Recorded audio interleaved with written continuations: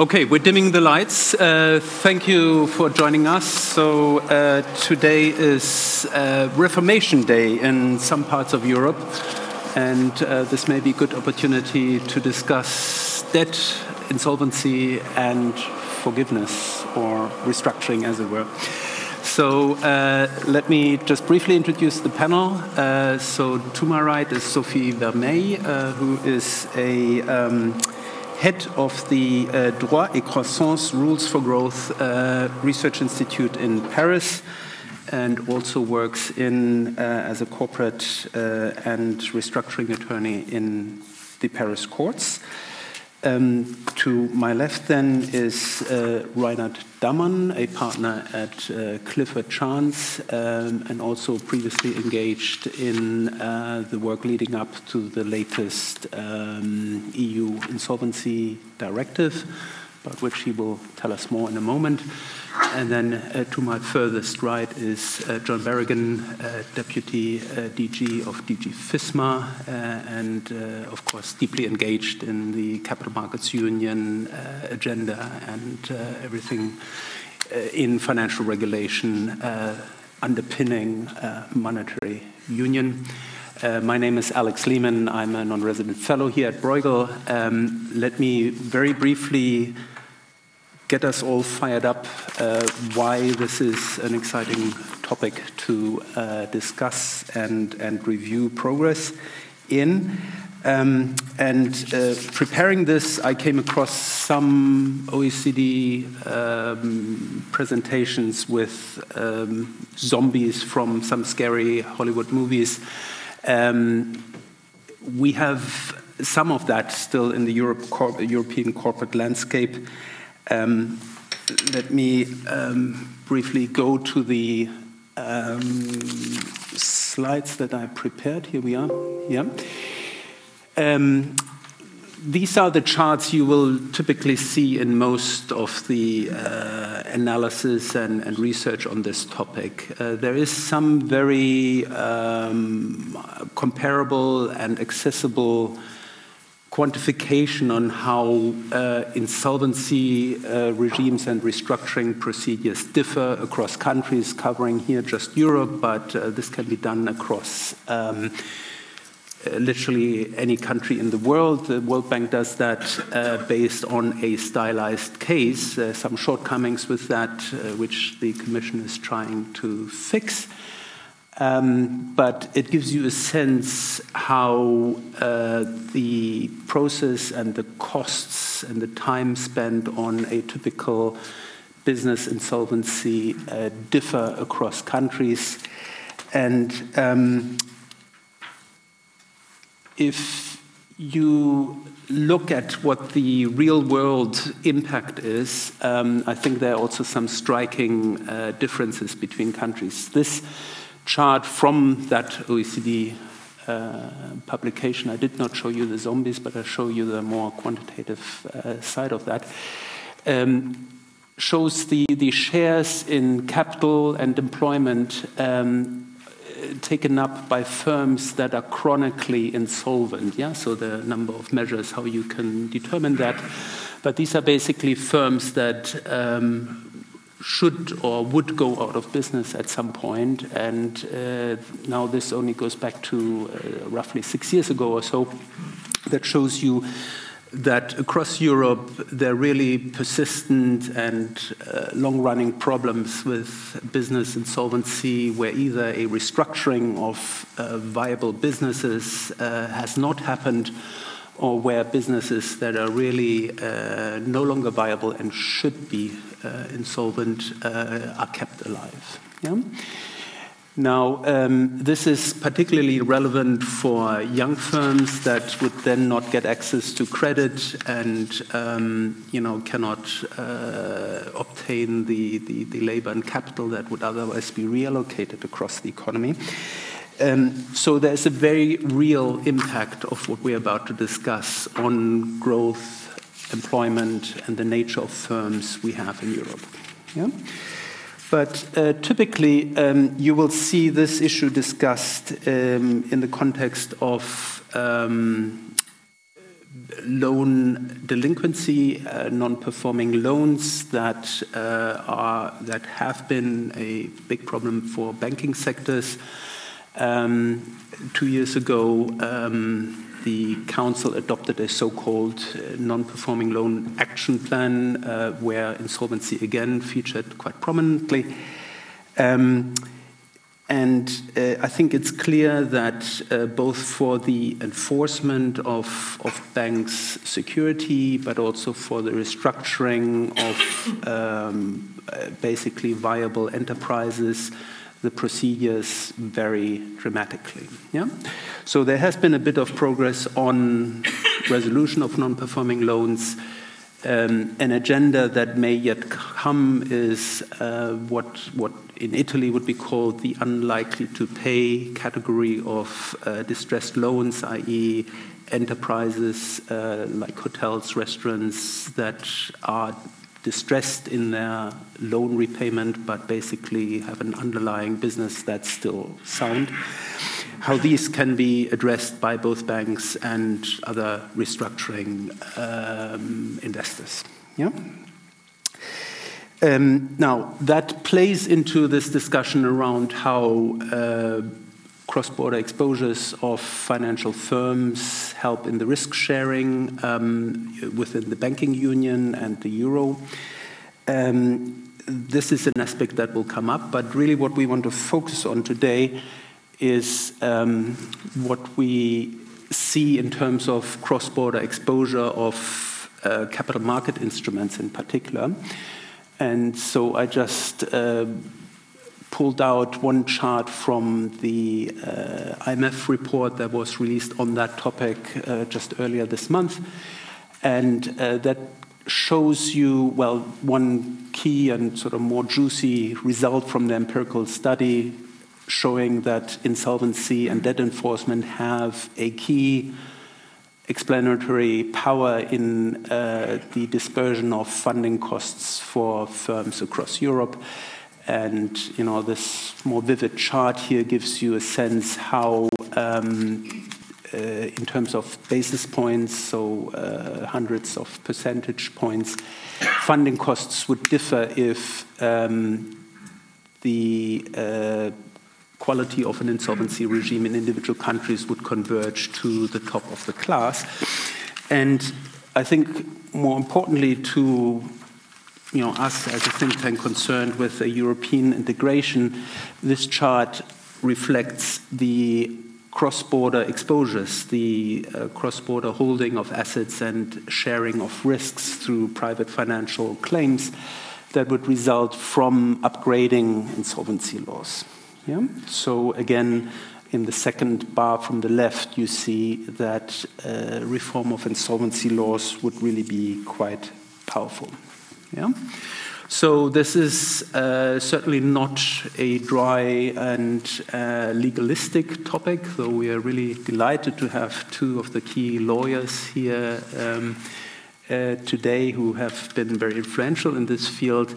And I think the challenge for us over the next good hour or so is to combine that with the discussion on integration in the EU monetary and capital markets union. Yeah? So very pleased that John could join us here.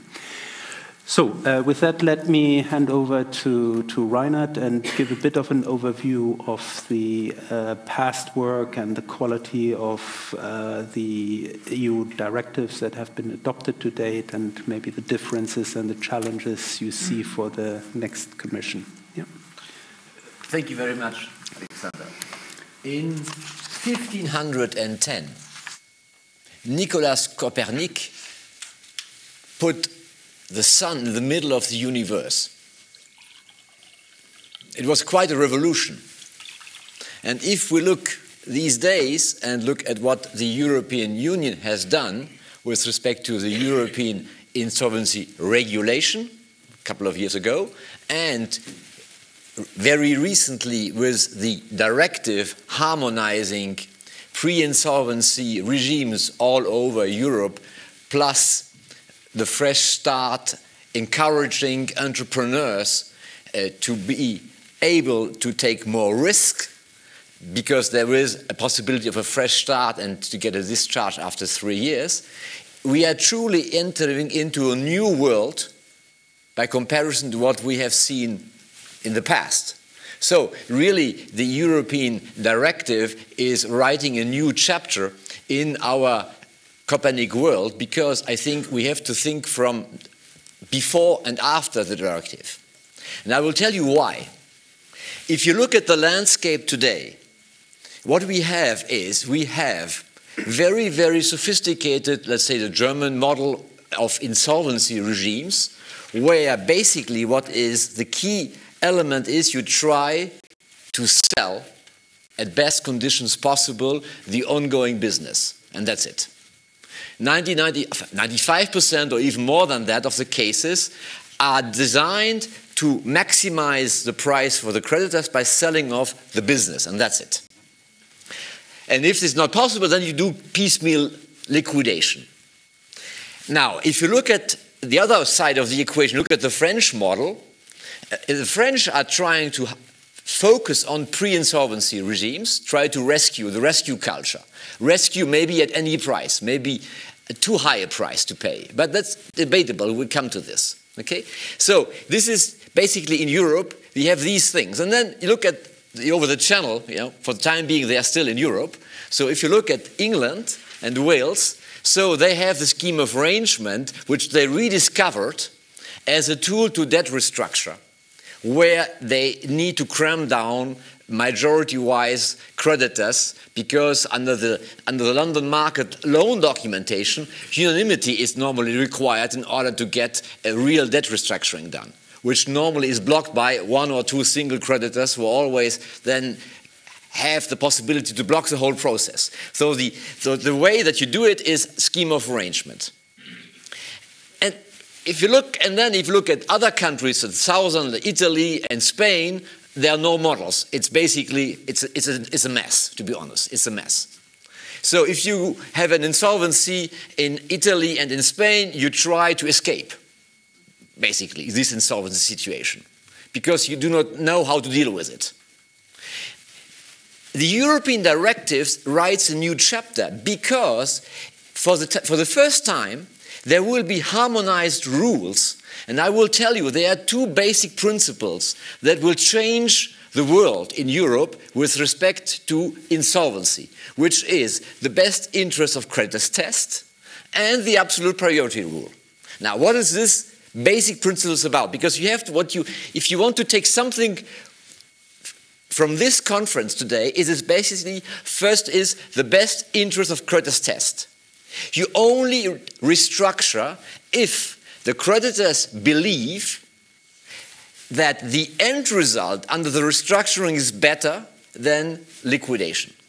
So you need to be better off under the restructuring plan by comparison to the liquidation value. And that's basically is the basic rule. And if somebody is not receiving this, he can claim and can go to court and challenge the plan. And basically this principle is going to avoid that restructuring is used just to do a restructuring that doesn't make any sense, economically speaking. You have to create value, basically. So that's the first principle.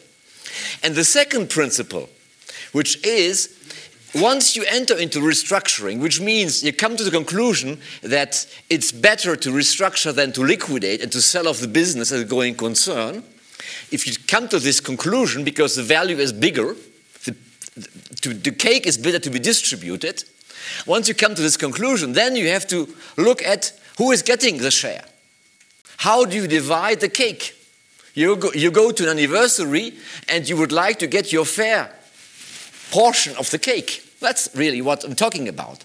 And the question is, how do you slice the various pieces? And the reality is, if you look at the European insolvency regulation, you've got nothing about it, because it's just, this regulation tells you which court is competent, which law you're going to apply, which basically a level playing field, so everybody knows which court has to decide the case. If you look at the European directive, harmonized, which means within 2 years from now, we are talking about ranking, which means that you look at secured creditors, you look at unsecured, you look at privileged, and you look at subordinated creditors. And the basic rule is the first slice is going to go through for the secured ones, the super senior ones in cases. The next one goes to the rank below. But you have first to reimburse the first one. So it's no way that you can imagine that somebody gets a slice of the cake before the secured, the super senior, has not been repaid in full. And that's basically the principle. And then you go through the waterfall down, and you end up with the super subordinated and with the shareholder. And you see, this is basically the guarantee that the restructuring is going to follow sound financial principles. And once you do this, then you are the guarantee that you are not screwed in the process. Because you will get what you're entitled to get all over Europe. So if you do a mortgage loan, you should get at least liquidation value of the assets which is underlying, and you should be better off, and you should be paid in full before anybody else. So that's the principle, okay? Of course, it becomes a little bit more complicated because it may well be that you're very well secured and you can wait for, let's say, 3 or 4 years, 5 years on the mortgage loan, and it may well be that you need to take into consideration other smaller creditors you want to pay, because these people bring value to the table. The employees, the suppliers. So you have to build in some kind of flexibility, so it must be a modified absolute priority rule, whereas you can say, the court can say, for me it matters, and the banks and the bondholders, the financial creditors are in agreeing to this, because you cannot restructure a business against the employees. And you need strategic suppliers, so you need to pay them. So they may not be affected at all by the restructuring. So we have a world of affected creditors and a world of creditors are paid. They are paid because they are needed. So it's a very pragmatic approach. So end result of this is basically what you have to take with you this afternoon. This is the basic principle of the new Copernic world which you're entering into, and which is the world which have the same rules all over Europe, which I believe is the best guarantee that this must be transposed into national law. There's some kind of flexibility because the states were crying and saying, I don't want to have some liberty to transpose the stuff with some kind of flexibility, so there's room of maneuver. But these big principles are written in stone. And what I see is going to happen, and I will talk to you for last 2 minutes of some cases, because it's important to look what's happening in the real world. Look, for example, CGG. In the CGG case, $3 billion restructuring with the US and the French. The reality was everybody but the financial creditors were paid. Now, the question is, how do you treat the shareholders? In French law today, it's a disaster. Because French, they have a hold-up value. They have to vote the debt equity swap. So you cannot convert that into equity, so my waterfall doesn't work under French law today. So the French law system is going to change a lot. Okay? And this is going to be something that the French didn't anticipate at all. If you speak to French people today, nobody understands what's going to happen in the new Copernic world I'm talking about. But the hold-up value for the stakeholders which are on the bottom of the ladder, our shareholders, is becoming zero or very limited. Because they are entitled to receive something if they bring something to the table. It may be they bring something to the table. This is for small and medium-sized enterprises where the shareholder brings something to the table. So in reality, what we will see under the new directive is, I believe, a financially driven restructuring is going to be taking place all over Europe. And it's better than the English system because on the scheme of arrangement we cannot cram down. There's no cross-class cram down. There's no class-class cram down for shareholders today. Under the German system, we do not have pre-insolvency regimes. We have just a good functioning insolvency legislation. And if you look at the French one, the pre-insolvency is quite good, but the real insolvency law is not good. So If you combine this in a shaker, you go to a bar and you put this into the shaker and you come out with a result, it's a good drink. And I believe that the Copernic world of tomorrow is looking like the best of these worlds combined. And thanks to the European Union, I think we will see a new chapter of the restructuring market in the coming years, which will be very interesting. We will have a level playing field. And there will be no surprises left in Spain or in Italy or in other Eastern countries where today there's no legal certainty. So these are my initial remarks, and of course I'm happy to discuss this with you in more detail. Okay, thank you, Reinhard. Very uplifting opening. I think the Copernican world was called the Brussels effect previously, but it's maybe later on you can talk a bit about how this spreads even outside the EU. Yeah. All right. Now, Sophie, for a report that may qualify this Copernican world a little bit. Actually, I'm not so much qualified with the Copernic world. I agree with the presentation of Renato. Most of the presentation, I will explain where I differ a little bit. But I have to acknowledge that the work that the EU Commission has done, and after the European Union as well, is fantastic from a French perspective, because we have many pitfalls in our national law. Now I'm going to talk about the issues that have not been addressed properly by the EU Commission, by the European Union in general, and it's not mentioned in the directive. So basically, I'm going to focus on three topics. I think it's enough for today. What I'm going to say for the first issue is what I call the clawback action rules. The clawback rules is what happens before the pre-insolvency restructuring happens. And we're going to see that it's a topic which is not at all addressed in the directive, and it's super important for the Capital Market Union. We're going to also talk about transparency, and I'm going to explain you why transparency is a key element if you want to foster bond markets in Europe. And then I will talk about the need for better courts in Europe, and why, when we talk about insolvency law on resolving the difficulties of the companies, it's nice to have a nice law, but it's not enough at all. We need to better improve the quality of the courts, and we will see why. So Reinhard mentioned about the importance of the absolute priority rules. And as Reinhard said, what we call the waterfall when we are lawyers, it's really important because, as Reinhard explained, you need to make sure that secured creditors are better off than unsecured creditors, and same thing with senior creditors as opposed to junior creditors. But what you need to bear in mind is what happens before the company files for bankruptcy proceedings. So we are before this period.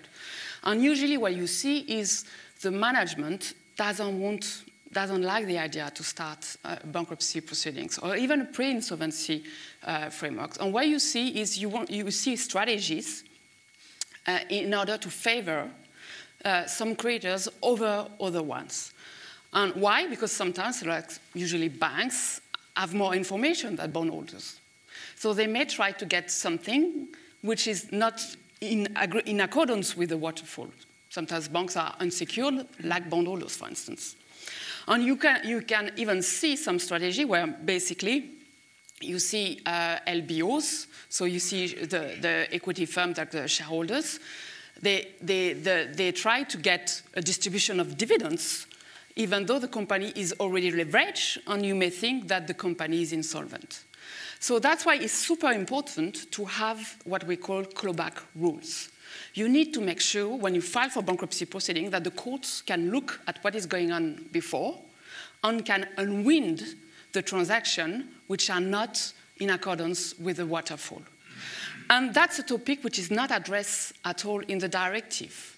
So basically, it's important that before the bankruptcy proceeding, I said, before the restructuring process, we can unwind the transaction in violation of the absolute priority rule. In France, the court can only look at the situation after the company is declared cash insolvent. But what we mean by that is when there is when the loan, basically, there is a default on the loan. But we can see situations where the company is insolvent in the sense that we know that the company will not be able to pay its debt in 2 years' time because there is a payment term that it's too high. And the company is not in default, legally speaking. But the company is going to deploy the strategy to favor some creditors over other creditors, or may favor the shareholders. So the beginning of what we call the suspect period, the cash insolvency, cessation of payment in the French law, is too late. In Germany, as far as I'm aware, it's what we call the balance sheet insolvency. So there's the time where the management is forced to file for bankruptcy proceedings. But balance sheet insolvency is when you look at the assets and look at the liabilities and you realize that the liabilities are greater than the asset. But the liability may not take into account the cash flow, the future cash flows of the company. So that's why I think the test for the beginning of the suspect period, the best one is in the US, is basically when you anticipate, when you do a discount cash flow analysis, and you anticipate that the company won't be able to pay its debt. And that should be the beginning of the period where basically the court can look at the transaction which have been done and should be able to unwind some of the transaction. And that really is super, super, super important, especially, I think, for bond markets. I need to go a bit quicker, I think. I've already said, so what kind of transaction we can see? I've already mentioned one.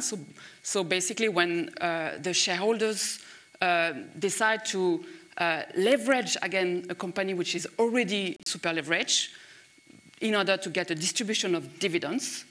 And we realize that 2 years after the company defaults, too much debt, it's important that the courts can basically ask the shareholders to give back the money. That's what we call a dividend recap in the LBO transaction.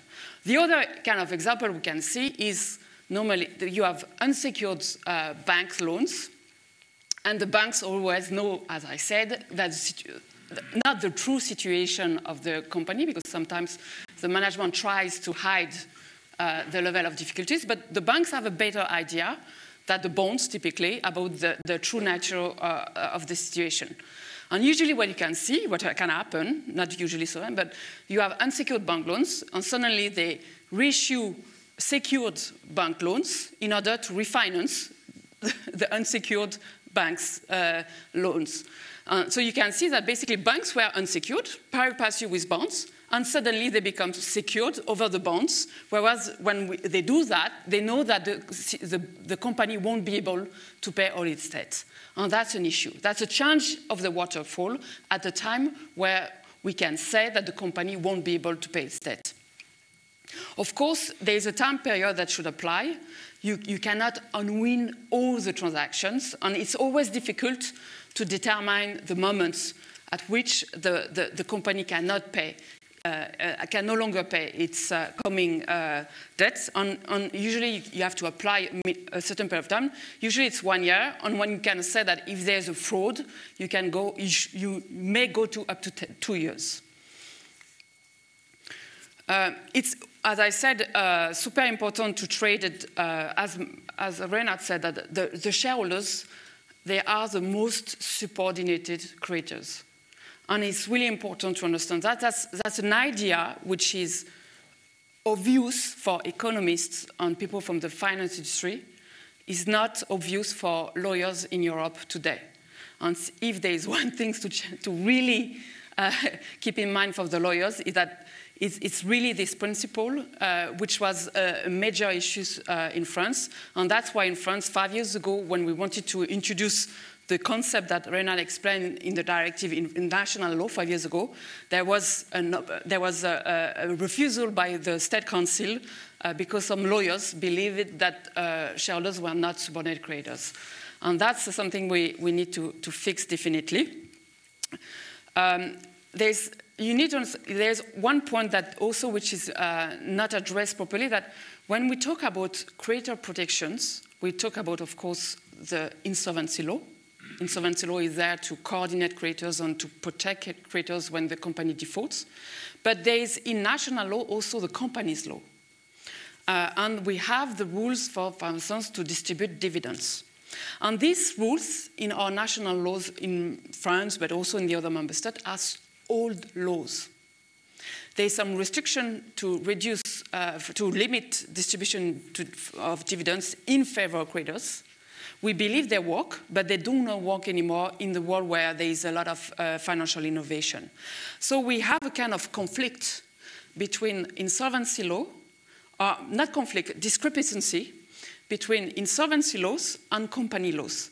When you look in the US, they have gotten rid of what I call the rule of the legal capital. They don't have any more capital, share capital as the concept that we have in Europe. And the protection of the creditors is ensured by the rule of insolvency law, and especially the clawback rules I've mentioned. So they look at what have you done in the past and win the transaction. In Europe, we still have rules which prevent companies from doing certain other things, like distribution of dividends when there is not enough distributable result. But I believe that these rules have more costs than benefits. And there was a debate, I would say 10 years ago, at the level of the EU Commission to get rid of the concept of legal regime. And we need this debate to be bring back again on the table, because we need to harmonize properly the different national laws in order to create a protection for creditors which makes sense by looking at all the dimensions of the law. So that's basically the one. So I've mentioned, I will go a bit quicker. So there's one article in the directive, article number 19, which is super important for considering what I've just said, is the one we said that basically, which creates duties of directors when there is a likelihood of insolvency. So basically, we say that the directors should have some duties towards creditors in the vicinity of insolvency. That's something which may be obvious, because that's a time basically where we can think that shareholders have no longer any basically claim in the business because they are out of the money. And it's basically the creators should be the new shareholders. But that's something which is far from being understood properly in some country, especially in France. And it's important to have this kind of rule, because you understand that if you put these kind of duties on directors, they will be more careful and they will make sure that in order not to deploy strategies which would lead to a change of the waterfall, I've explained just before. So it's important that directors are held responsible when they change the waterfall before filing for bankruptcy proceeding, basically. So the US, I believe, they have the best system that we can see, that we call the US fraudulent transfer law, for instance, can allow courts really to claw back distributions which have been made unfairly to shareholders. And it's not, they can claw back even distribution when the shareholders are not aware that the company is insolvent. So it's not important that they know or does not know. What is important is the waterfall. In my country, it's impossible. So that's why it is. The second point I wanted to mention, which is completely also forgotten in the directive, is the need for transparency. Why we overlooked this issue? Because we live in Europe, where basically most of the financing are banking financing. And we live in a world where transparency is not so important, where banks provide the finance. But I understand that the goal of the EU Commission, especially FISMA, is to create a capital market union. So we want to foster primary bond markets. And what we see during the big cases, and not only CGG, but there is one big case at the moment in France, like a Casino Rally. We see that when it involves bondholders, we see a lot of asymmetry of information between certain creditors and other creditors.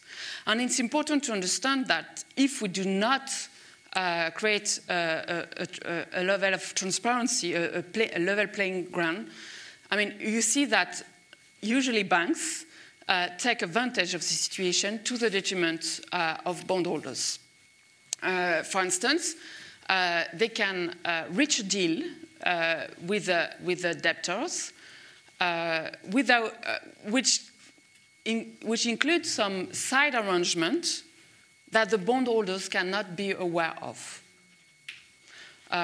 For instance, even before a pre-insolvency framework, a formal pre-insolvency framework, it's possible for instance, I'll give you an example. What we see sometimes, we see banks getting some mandates to organize M&A sales. So you have a company which is in difficulty. This company has some assets which are valuable. It's selling those assets makes completely sense in order to deleverage the company. And the banks and the debtor are going to agree to some extent to a restructuring of the debt. But in fact, there's one part of the deal which is not clearly mentioned, is the fees that the banks are going to get to organize the sale of assets. And of course, the bondholders, they cannot get the fees. So whereas the bondholders may think that they are pari passu with the banks, in fact, you see that in the shadow, there is some side arrangement. And that's why, and maybe that's where Reynard and I, we're going to differ today. It's about why I believe that in France, we favor confidentiality. We have these pre-insolvency frameworks, which are confidential, and the law is really, really harsh for those who breach these confidential rules. And I believe that in the shadow, basically, there is some arrangement which are not good for bondholders. And at the end, if we want to favor bond markets, we need to change that.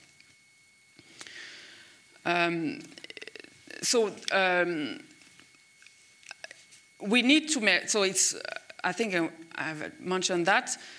So what we see is, obviously, if there's no transparency, you see impatient creditors to get something, sometimes, before the creditors which are more patient. Is it normal? Not, of course, if those impatient creditors are not basically senior to the other one. And that's why delaying the time, postponing, the time at which there is a transparency and basically all the information are known to the market may not be that great. So basically, what we see, especially what we call, in France, we call the confidential, so we see mandat ad hoc, it's a special pre-insolvency, basically, framework, and there is these confidentiality rules. And what you see is not only, of course, a climate of distrust, if some, of course, the bondholders are not, sometimes the committee of the bondholders can be part of this kind of framework, but it's very complicated to keep confidential. So if the bonds are public, it's nearly impossible to use this kind of framework. And basically what you see is during this negotiation, you see there is no competitive market because it's not fully recognized that the company is in difficulty. And usually the company in these times need money. That's what you need, new money in order to keep going. And if there is no transparency, if it's not officially recognized that the company is in difficulty, what you see is only insider can offer new money to the debtors. So insider are the current creditors. And what you see, I don't have the statistic because it's super hard to have statistics about this issue in France, but as what I see as a lawyer is I see that the price for the new money, and usually it's provided by hedge funds, but sometimes even banks can provide, it's really, really high. And you can wonder that, I mean, what would have happened if the process would have been known to the public? It would have allowed, a competitive process to be organized. Also, what you see is a confidential proceedings is also a way for the management of the shareholders to keep control of the company. Because basically they try to maintain a level of opacity in order to pretend that it's going to be okay, of course, when it may not be okay at all, and the company is bound to default. And so by favoring a situation where there is a total opacity, you basically postpone the time at which you organize the cram down of the shareholders. So you organize a debt equity swap, and when you basically can make sure that companies do no longer are zombies. I may have to go quicker. Yeah, just another minute or two. Yeah, so I'm gonna. Yeah. Basically, that's what I want to say about transparency. And the last point is the importance of the courts on the insolvency practitioners. As I've mentioned, the balance sheet of the company that we see now is super complicated, with waterfall, very complicated, and so on. You can't have local courts dealing with these kind of companies.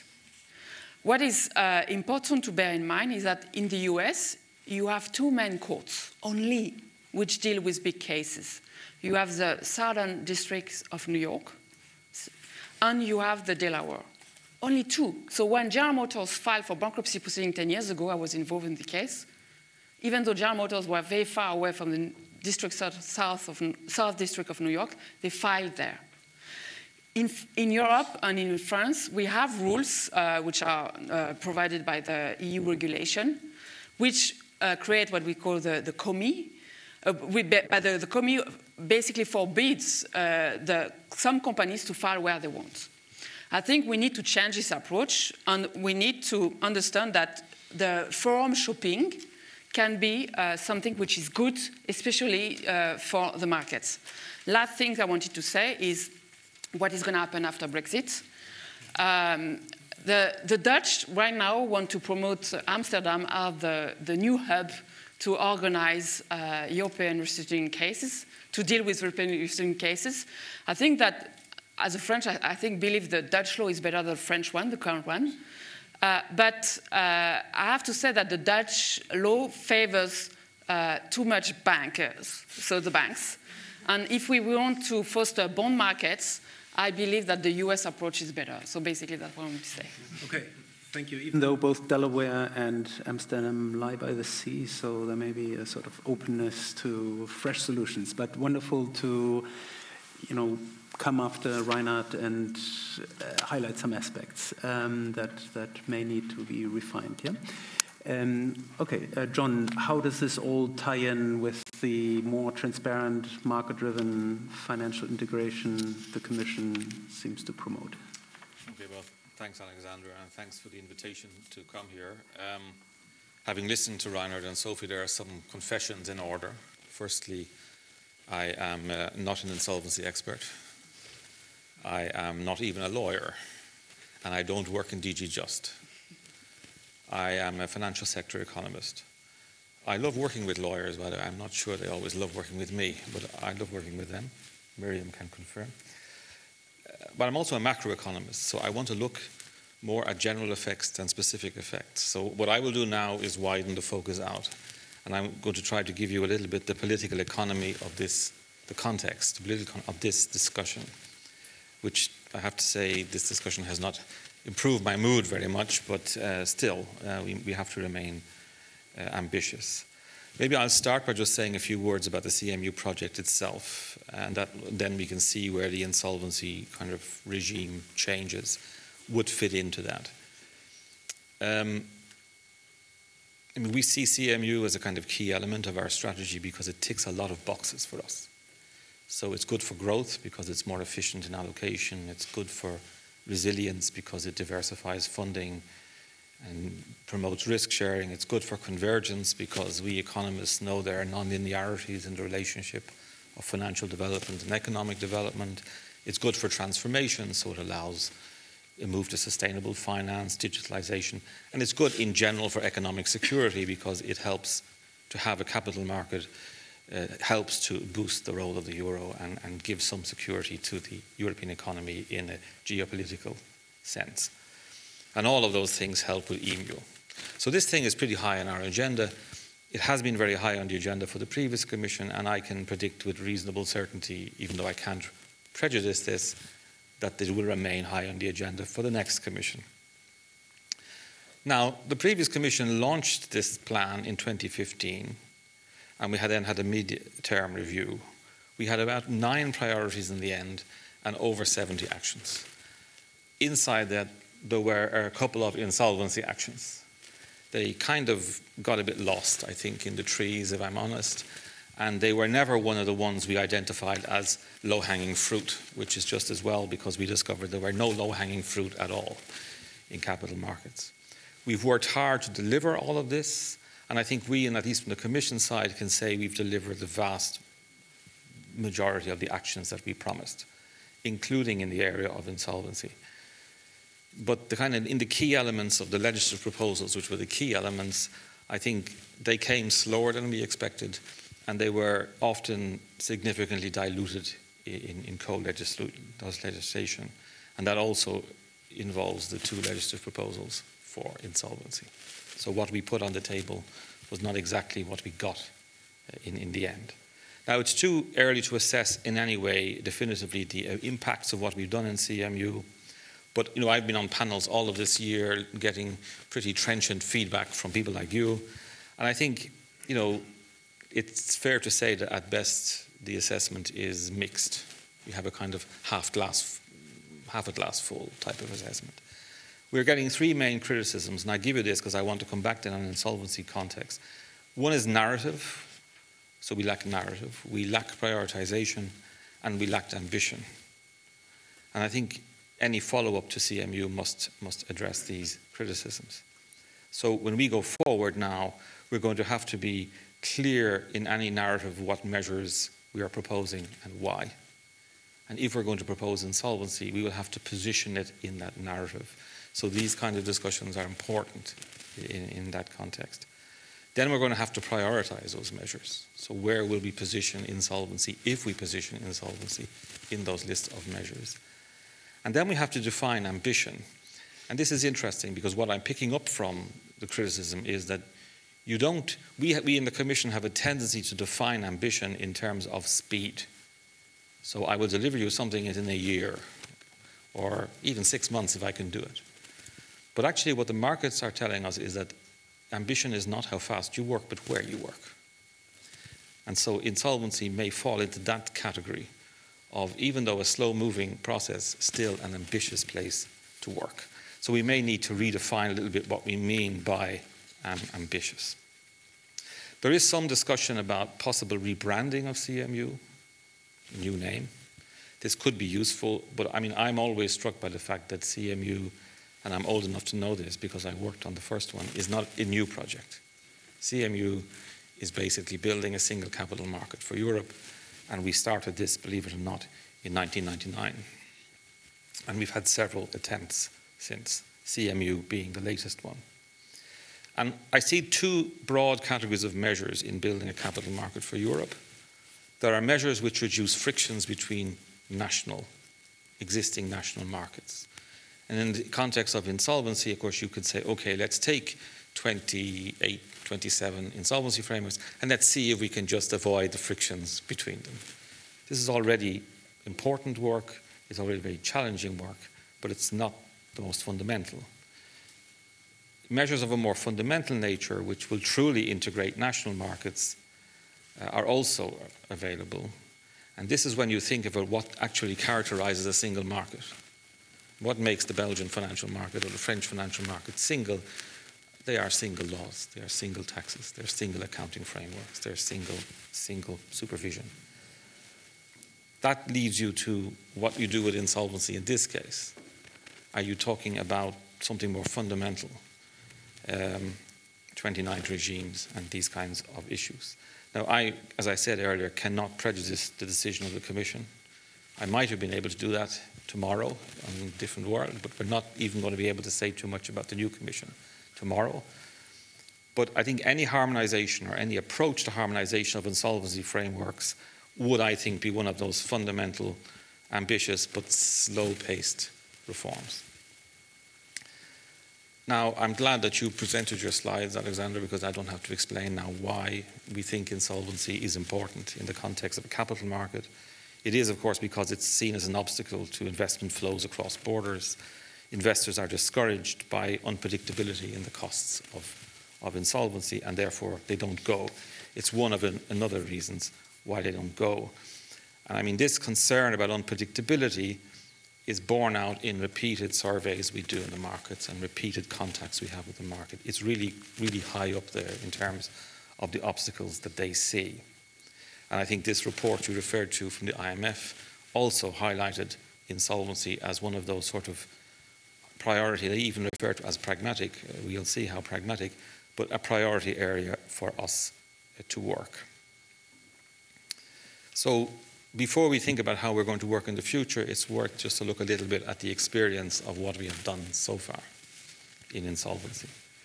There is, as has been discussed in the previous presentations, the directive on preventive restructuring and second chance. This was agreed by the co-legislators in June of this year.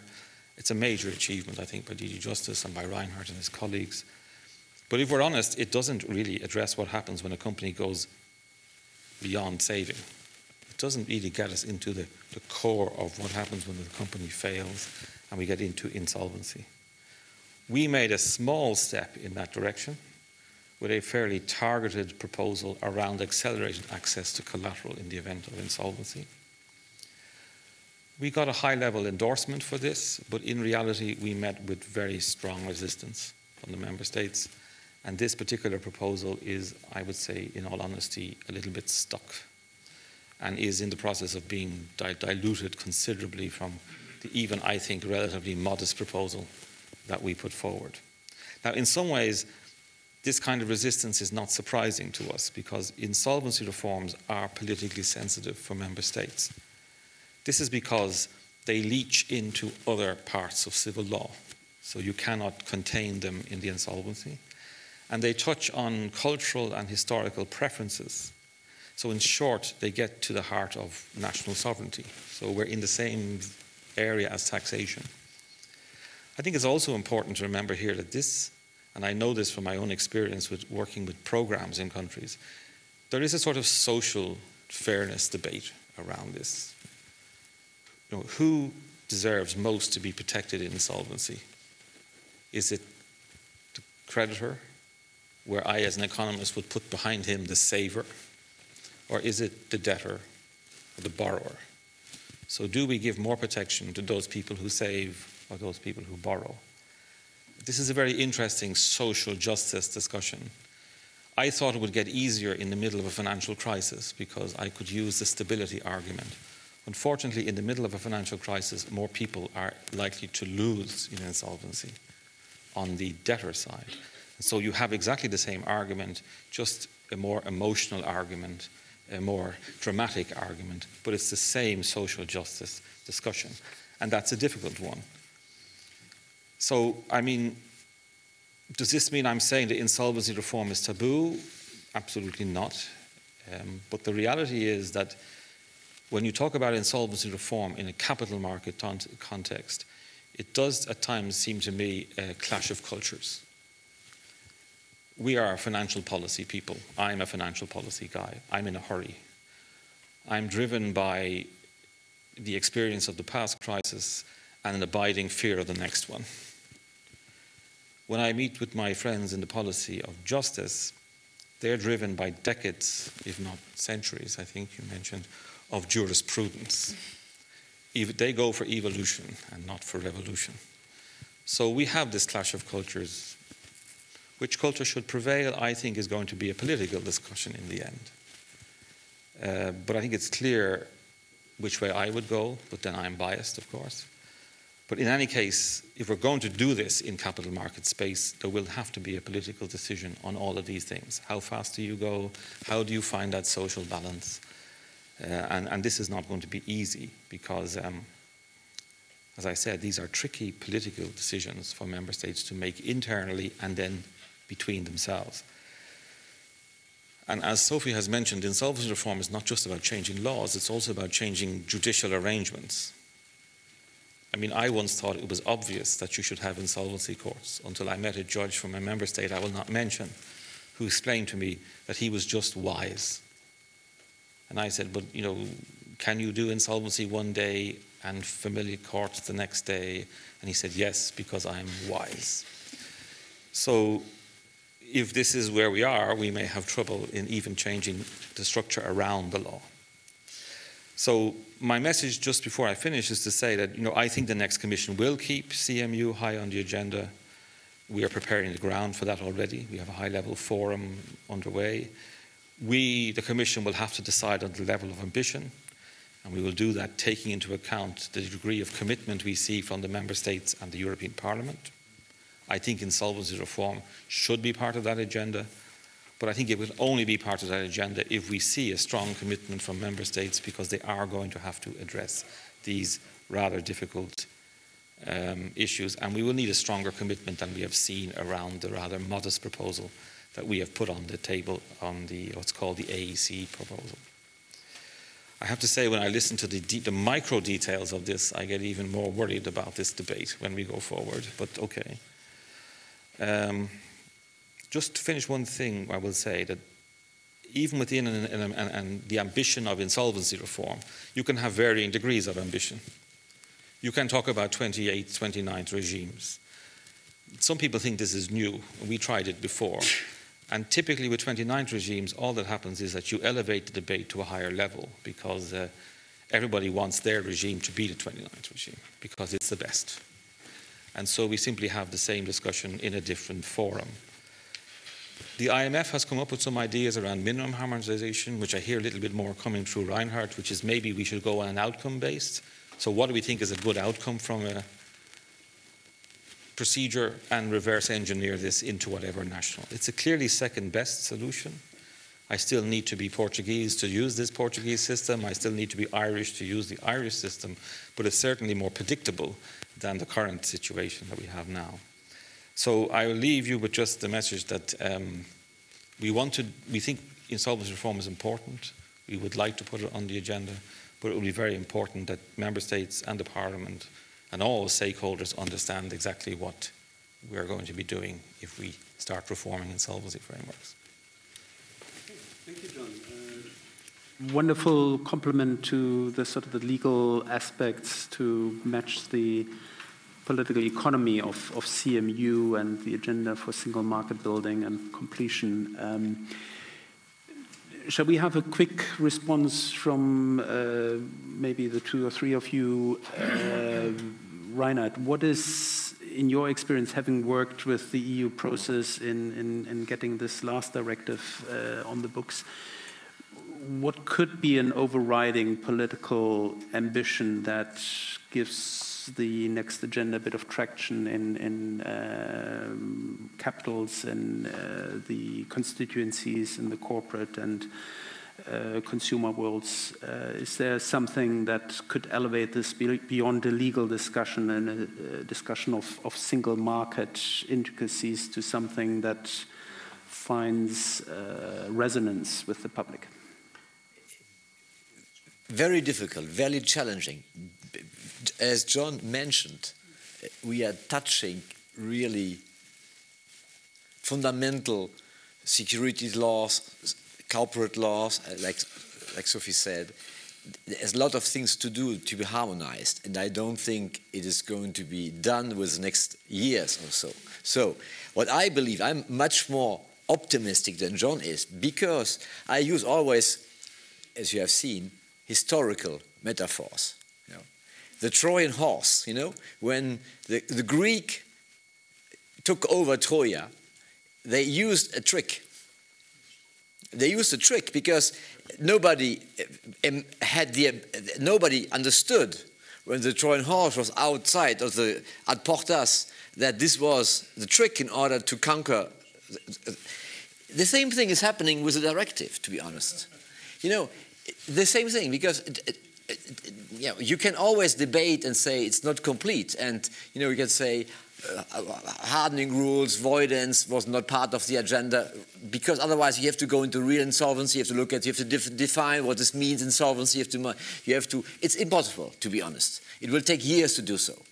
So the way that you circle around the stuff in order to achieve what you were looking at, efficient insolvency mechanism. I'm looking at the European Commission here who's smiling, because the Trojan horse effect is clearly because when the member states will have the menu and sit at the table and try to eat, they will find out that they have to translate a lot of stuff which I didn't anticipate. The principles I have just mentioned to you, they were totally absent in French law for the time being. And when French is going to transpose the stuff, they have to comply with these basic financial sound principles in favor of banks, but also bondholders, because today bondholders in France are quite protected. Where I do not agree with Sophie is, look at the documentation. The bondholder documentation, there's no covenants in there. They have no right to ask for any information whatsoever under the bond documentation because they are passive investors. Banks, if you look at bank documentation, it's like this. You have reps and warranties.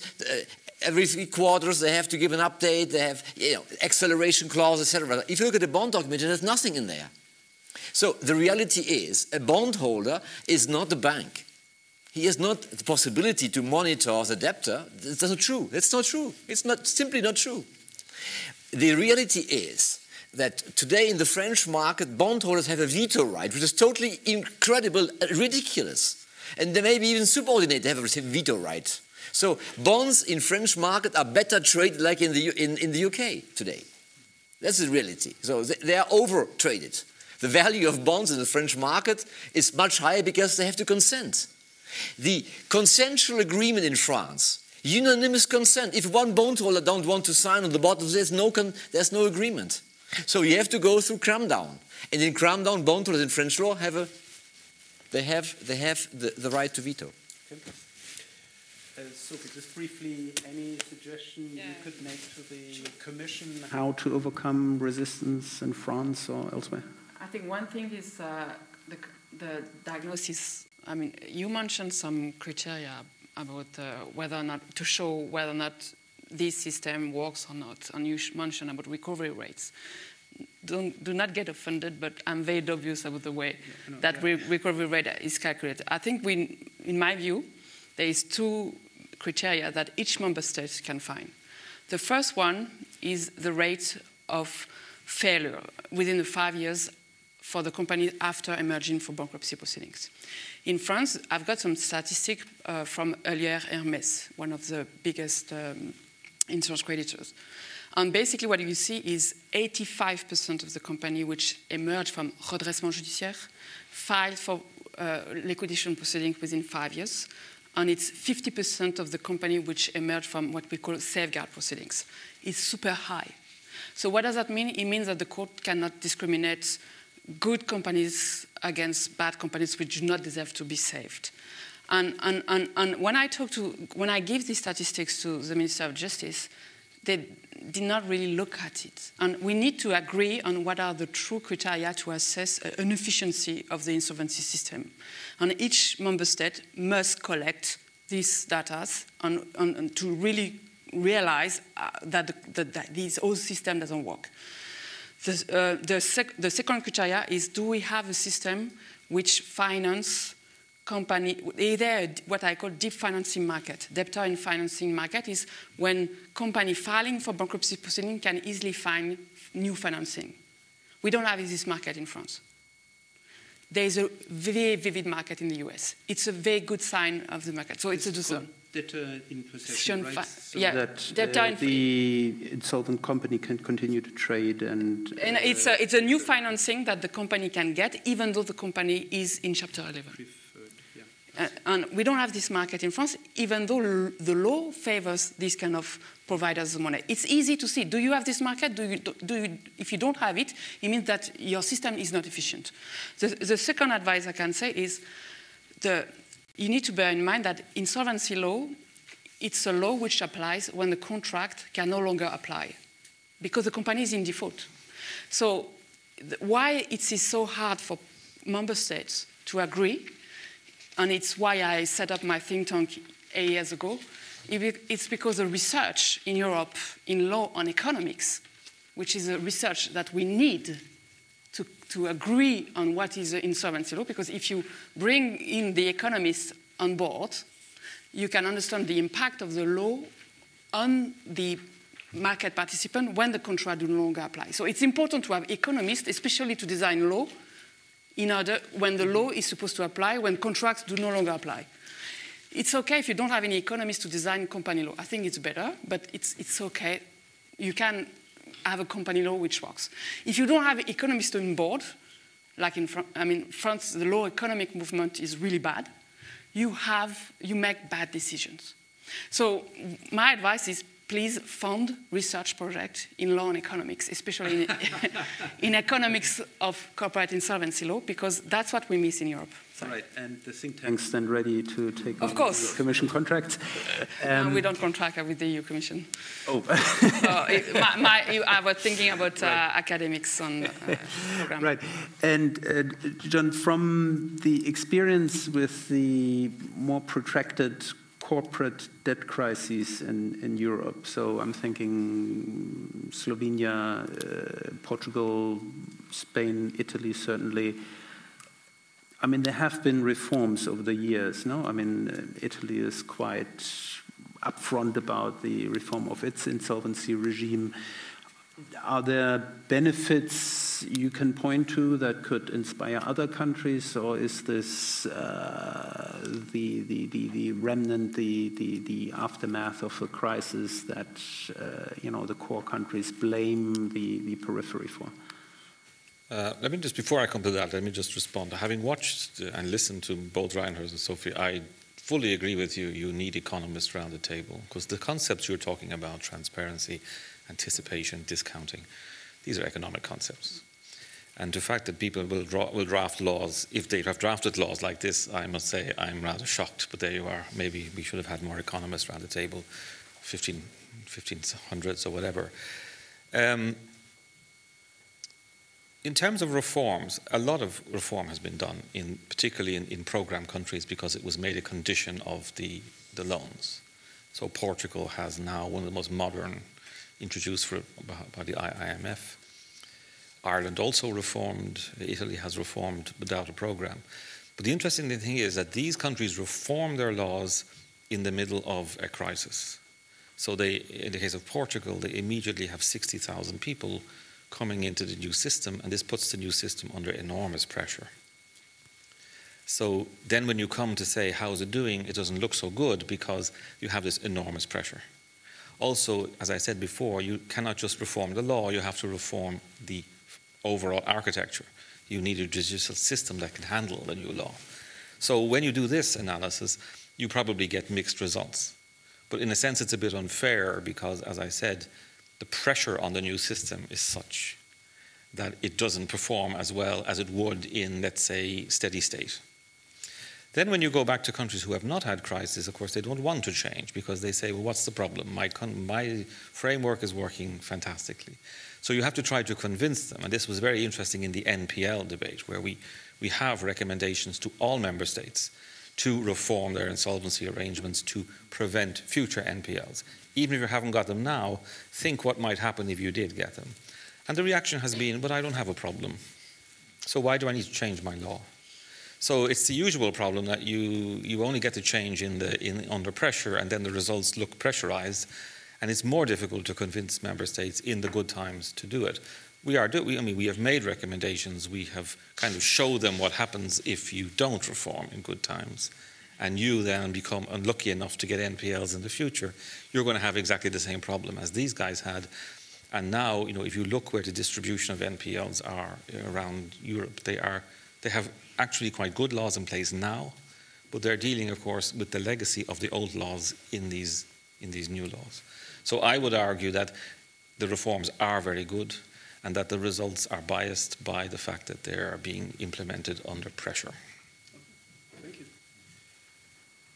Good. Okay, so we have economists, lawyers, and a host of other professions in the room, and I think, as you say, it's really stimulating to have that interaction and look at the efficiency and growth benefits of good laws. So let me take a few questions now, and please say who you are, keep it brief and to a question, and maybe identify the panelists you'd like to direct the question to.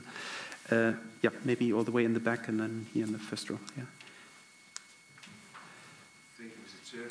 Good morning, citizens. Angelos Harlaftis, Epafos Advisors. We represent the ECOWAVES movement, the Pan-European and Mediterranean movement, which is based in direct democracy, in science and in ecology. I'm an engineer by science.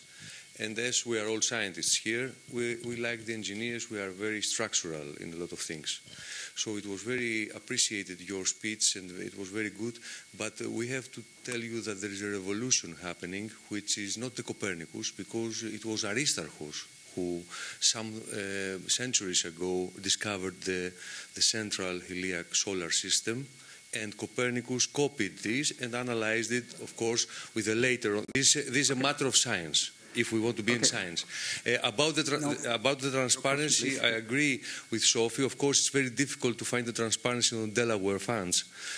So as Europeans, we have to cut the bonds with the Americans, but always as allies. So the question we are posing, it is what happens if there will be an insolvency in our system when already are discussing the crash of 1929? Thank you. I didn't get it. Sorry, we didn't hear the last part. The insolvency. All around these days and weeks, because of the weakness of the global economical system, oh, I see. Which was applied by the Americans, by the New York funds system, are discussing the crash of 1929. It's an insolvency of the system. So how the regulators can react in such a thing? Okay. So, if I understand correctly, how well do the present laws cope in a systemic crisis and widespread corporate insolvency? Yeah. They don't properly cope. Right. Okay. One thing about transparency, just to be more concrete. You are in the US. You file for bankruptcy proceeding. You basically have 3, 4, 5 options in terms of platform. I mean digital platform. So you can, it's 4 different companies, they compete for that. So you put your assets, you mention all the assets online. And if you are a bondholder living in California, where the company filed for bankruptcy in New York, basically you can go online. You can listen to the hearing online. So you don't need to go to New York just to follow what's going on. And each state of the bankruptcy proceeding it can be followed online. We don't have this in Europe. And they won't come unless the EU Commission favors a transparency environment for bankruptcy proceedings. Okay. Okay, you could follow all the Bruegel seminars online, and we hope the message spreads. The next question, please. Yeah. Kurt Geisert, I am one of the guides in the House of European History. I will not deepen about Copernicus, but on other topics you mentioned. If I cite you correctly, there will be big changes by the directive in Germany, more in France, and even more in Spain and Italy. Does this correlate with the risk of non-implementation? In other words, is the risk of non-implementation biggest in Italy and Spain? Thank you. Okay. Very, very good question. Yeah. So, question of implementation of the directive, does it give too many options? Is there a risk of infringement or national discretions that undermine the purpose of the directive? Reinhard. I believe the guardian of the European world is the European Court of Justice. And I believe that the court is very respected by everybody, and that the directive is going to be passed, and that they will check whether it's correctly transposed. And I believe in the European Court of Justice as the real institution who created Europe. from a legal point of view, you know, because everything that's done is done by the European Court of Justice. Okay, thank you. So in the first instance, it would be the Commission that would check and bring Of course. infringement proceedings. We have DG Justice in the room, right? Okay, raise your hand. You are on call. If you have a question, you're very welcome. Maybe a comment to this. This directive, although it's relatively long, it's designed as the old-fashioned directive, a principle-based directive. So member states will have a lot of work in transposing it, because every article basically starts with member states shall, and then 6 paragraph member states may. So it is not a directive which is a quasi-regulation where you basically copy-paste into the national law. This will require enormous work, in particular of those member states who have no preventive restructuring things, and I think it's more than a half. So doing one thing is being ambitious, doing new things, and there are still things. I'll mention one which should be followed by the Commission further on, but now I think the focus will be on the correct implementation. One thing which I found shocking and shameful, and it was the first slide you saw, the data were from the World Bank. We in the EU don't have data about what's going on in insolvency proceedings. The only data we have is on the length of insolvency proceedings, and that we are borrowing from the Council of Europe. And we even and that's my last point to illustrate you a bit the political environment.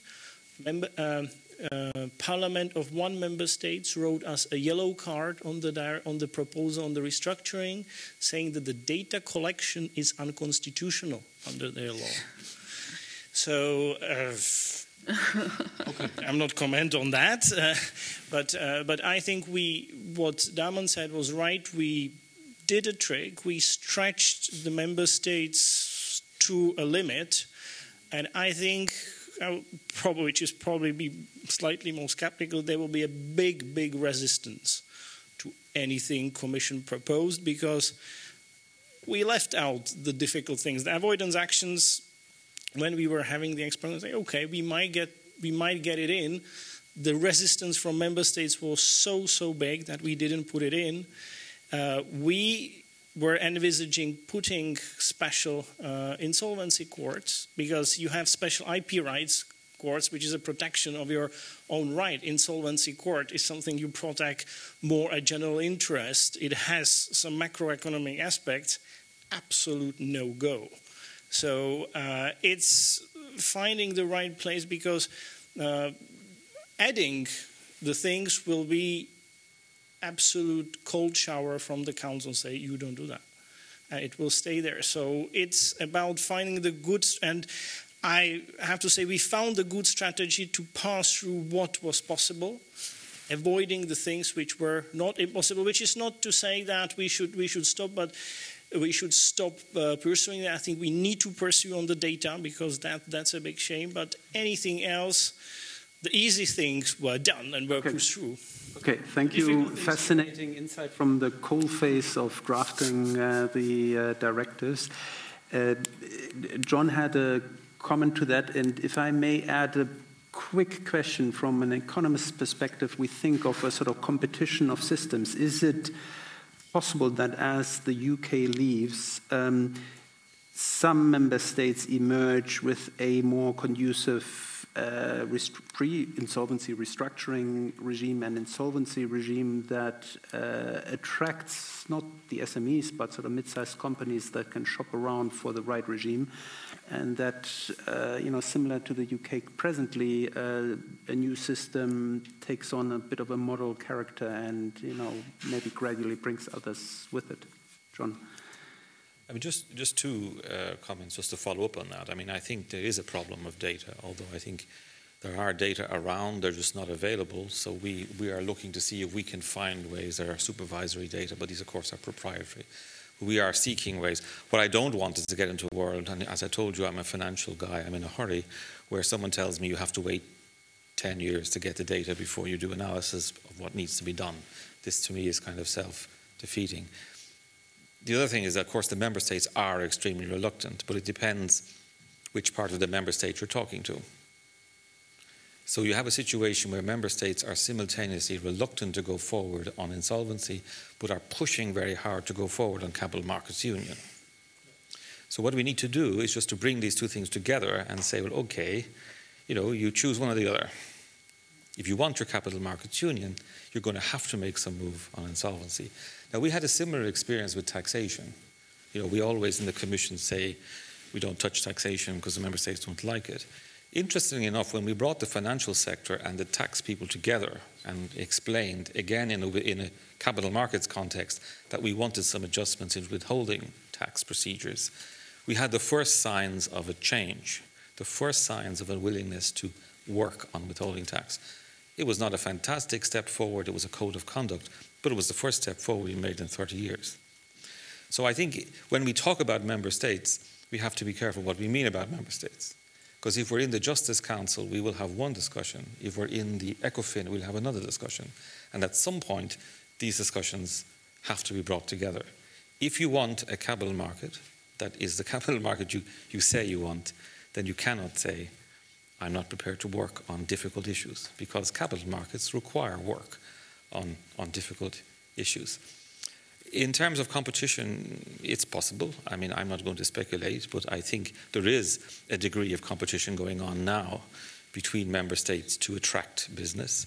We have made it clear this cannot be done on the basis of regulation, so we will not allow forum shopping in the area. We have a single rule book. So no Delaware in Europe? No Delaware in the area of regulation. What we do not cover, of course, is financial law. We do not cover that. And it might well be that member states will compete in their law to replicate what the UK was providing. But that, I think, is a more likely incentive to harmonisation, actually, than anything else. Okay, interesting. Right. Reinhard, law firms aren't worried about the UK dropping out. Can the UK, as a third country, with the Brexit deal, still provide legal services, or is this something that now needs to be replicated within the EU 27? The answer is yes. I think the world will stay as it is, to be honest. I do not expect big changes. I think the hard Brexit is unlikely to happen, and there will be a negotiated Brexit where everybody will agree. And I think the key element for competition is the legal system of the courts. And what the English are selling is not their law, to be honest. They are selling the legal system, which is the courts, the efficiency and the trustworthiness in the courts. It's an expensive system, very expensive, but it's a good system. And I think the people who want to compete with it, they have to provide a legal system of courts, English language court proceedings, discovery, and foreseeability and legal security with respect to the outcome that the judges are going to render foreseeable decisions. And this is why arbitration is so interesting these days. And I think the courts in Europe, who are copying the English system and trying to compete with the English court system, these are the winners of this competition in the next couple of years. Okay, fascinating. Thank you. That's interesting aspect. It's not just the laws. No. It's a system. Okay. Good. Maybe can we have concluding comments as we're coming to the end? Is there another pressing question, or we give Sophie the last, and unless there are other comments? Any other questions from the audience? No? Okay, good. Sophie, final thoughts. What do you take away back to Paris?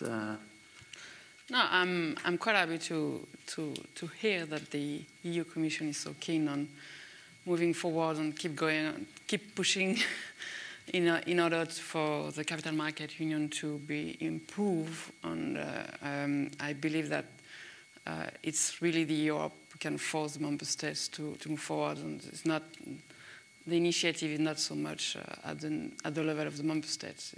it's really important that it comes from Brussels, basically.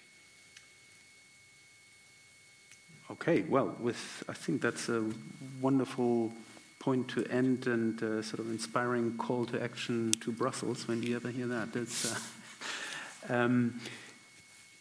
okay, can I close this here? I think it's been a really fascinating discussion, and I at least learned a great deal from how the economics informs the law to some extent, but law is shaped by very deep-seated national preferences and long-standing systems.